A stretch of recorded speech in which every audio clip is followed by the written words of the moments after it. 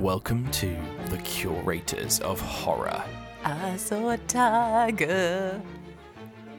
A tiger saw a man. You got to do the first bit.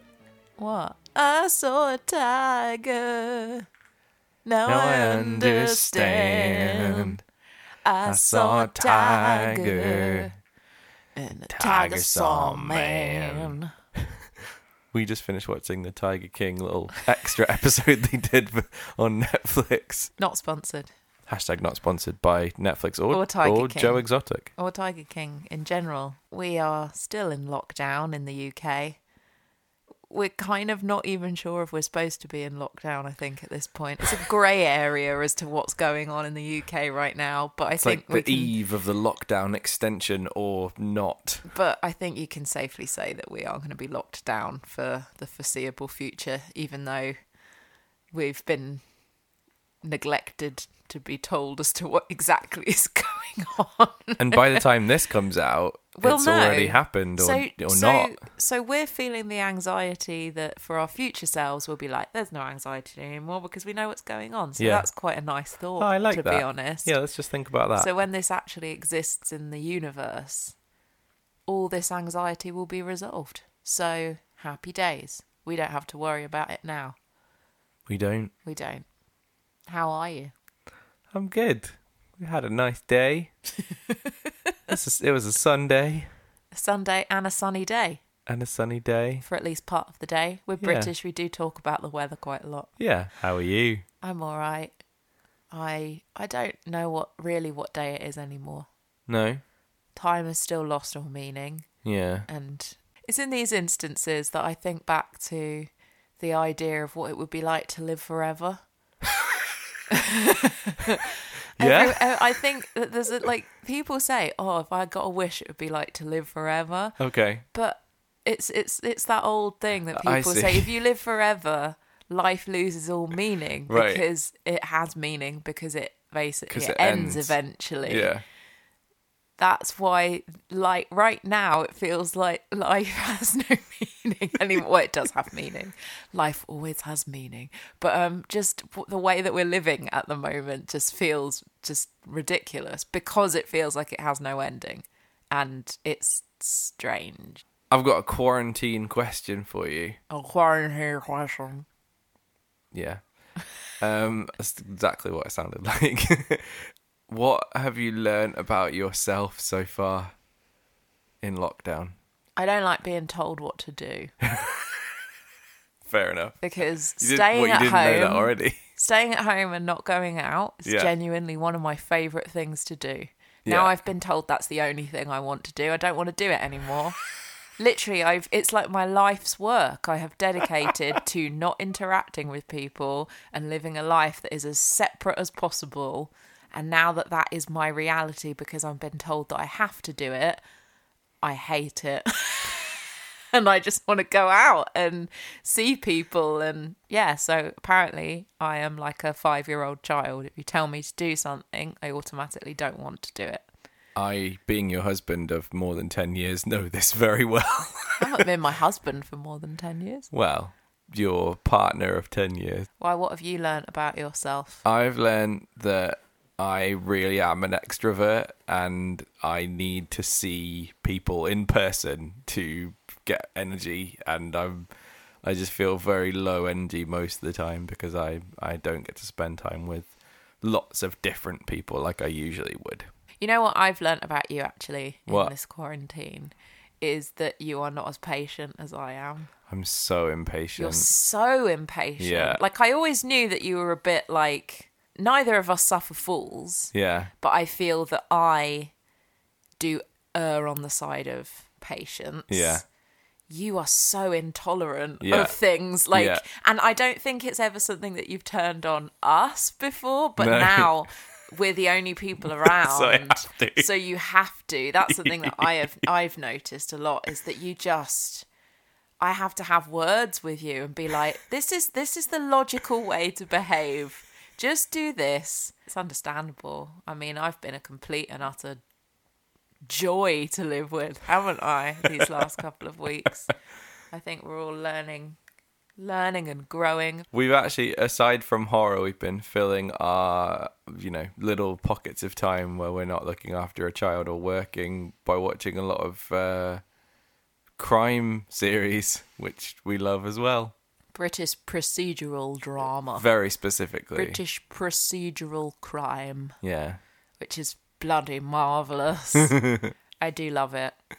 I think it's funny, I think a lot of people, I'm very aware when we put our episodes out that our listeners might be like, I really don't want to watch horror films right now because there's enough horror in the world. But actually, I have found that the stuff that we have watched so far actually gives me a really nice sense of perspective. Yeah. The majority of things that we've been watching at least have had resolution. Yeah. So we've been watching a lot of crime drama because we both love a good crime drama, but it's incredibly satisfying to have that. This is the case. This is the person who's being a naughty so-and-so, and then they get held accountable, or they don't, or they escape, or whatever. But it's all it has a definitive result at the end of it. Whilst everything is kind of up in the air and we don't know what's going on and everything feels a bit weird, and that type of thing is really difficult to deal with. So it's nice to watch something that's quite this is the story, this is the dramatic bit, and this is the resolution. It gives you a sense of security. So yeah, I feel like horror movies actually do that quite well most of the time, is that they come to some kind of a good resolution. I'm just glad that we're still able to offer the essential service that we are, which is providing people with scary things to watch while they have all this time to watch them. Scary things. Scary things. I think we should tell each other what we've picked for our next guest. I'm nervous again. Why? This happens every time. Why are you nervous? I don't know. I don't like it. I don't like surprises. Yeah. Which is funny because I spent my whole life thinking that I was a person who loved surprises, and as an adult I've realised that is you hate the epitome surprises. of everything that I despise in life. Is surprises. So I think it's because I am surprised every time, and in the same way that when you're given a surprise gift, you kind of enjoy it eventually when it's happened, but the idea of a surprise is horrible. So every time we do one of these curations, we have the surprise of what the other person has chosen, even though it's not for us. Yeah, it's not even my surprise. No. This is a surprise for our friend Tom. Yeah. And I still feel nervous about it. All right, well, I'm going to rip off the plaster or Band-Aid, adhesive, bandage, whatever you want to call it. Sticky plaster. Yeah, and reveal the film that I've chosen for our next guest. I found this incredibly enjoyable guest and a survey of answers that feels very different than what we've had, and someone who doesn't want something really deep and meaningful and serious, and not someone who's afraid of lots of things, someone who really enjoys kind of, I would say, the cheaper end of horror. Oh, I'm so scared that we've picked the same film. So the film that I have chosen for our next guest is A Nightmare on Elm Street 3 Dream Warriors. Okay. We haven't picked I'm guessing you haven't picked the same film yet. I didn't think you'd pick that. Yes, not Nightmare on Elm Street 1, not Nightmare on Elm Street 2, Nightmare on Elm Street 3 Dream Warriors. Huzzah. Have you seen this film? I'm going to have to come clean. The only Nightmare on Elm Street film that I've ever seen is the remake. Oh no, the remake's terrible. I've seen bits. Do you know what I mean? I've seen bits. Like clips? No, I swear there's been moments where I thought, I'm going to watch Nightmare on Elm Street. Well, when you're younger and it's on the TV, there's been moments of that, but also of just watching the beginning maybe, but then I got bored. But yeah, I haven't. Side curation, we're going to watch Nightmare on Elm Street as well. Oh man. We're not going to watch the second one because it's not great, but we're going to watch the first one as well. You can't not watch the second one if we're going to watch the third one. We have to watch them all. They're not super interlinked.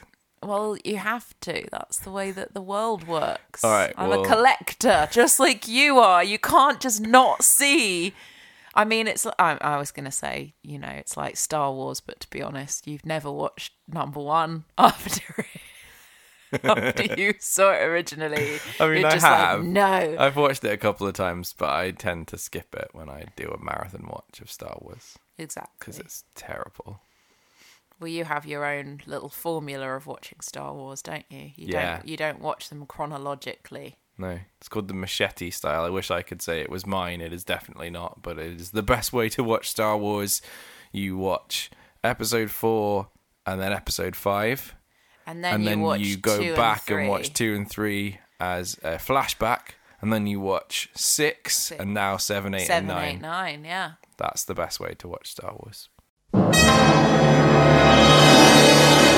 What have you chosen? Okay, I don't feel nervous anymore. Good. So that's a plus. I'm very excited. I was excited about this because I was going down a rabbit hole of some particularly gratuitous nastiness. And then I realised that I really don't want to talk about some of the films. I feel ashamed that I've watched some of the films that I say that I have watched, and I don't necessarily want to share them, particularly at this time when everything's feeling a bit weird anyway. So I thought, no, that's not what I want to watch.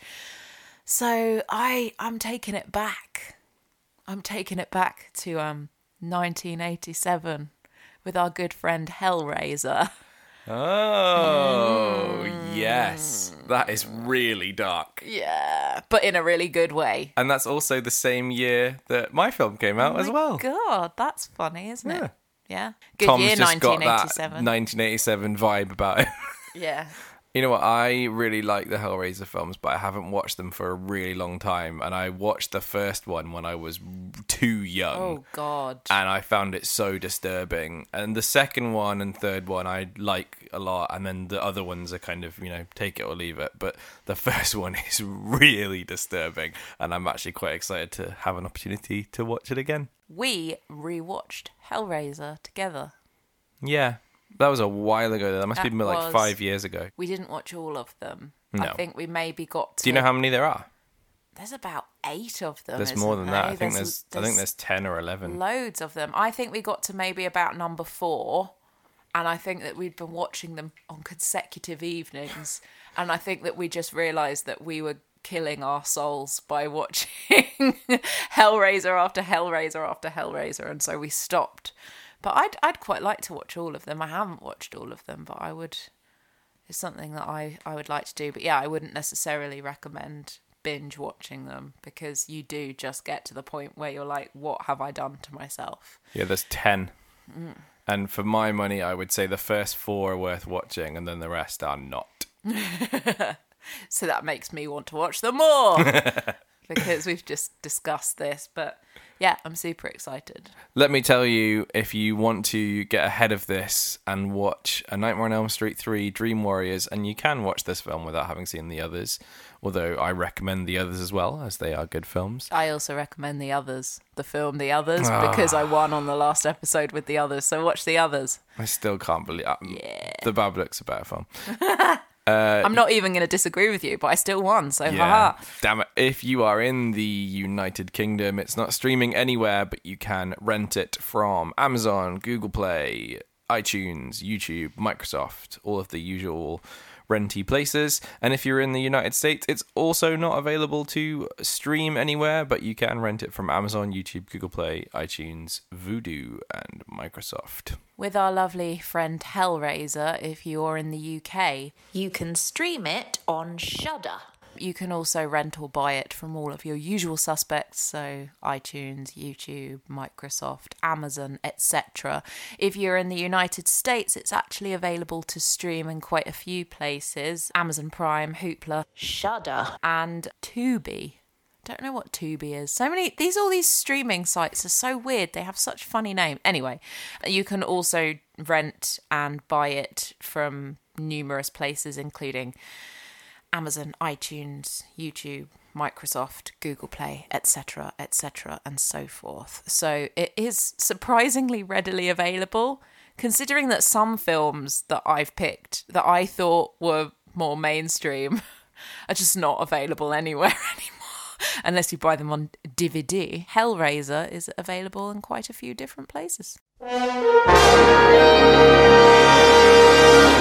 So if we are finding ourselves in the future and you are still locked down wherever you may be, you've probably got nothing else to do. So watch these films and then join us next week where we'll be discussing Hellraiser and A Nightmare on Elm Street 3, Dream Warriors. And wash your hands. And stay in.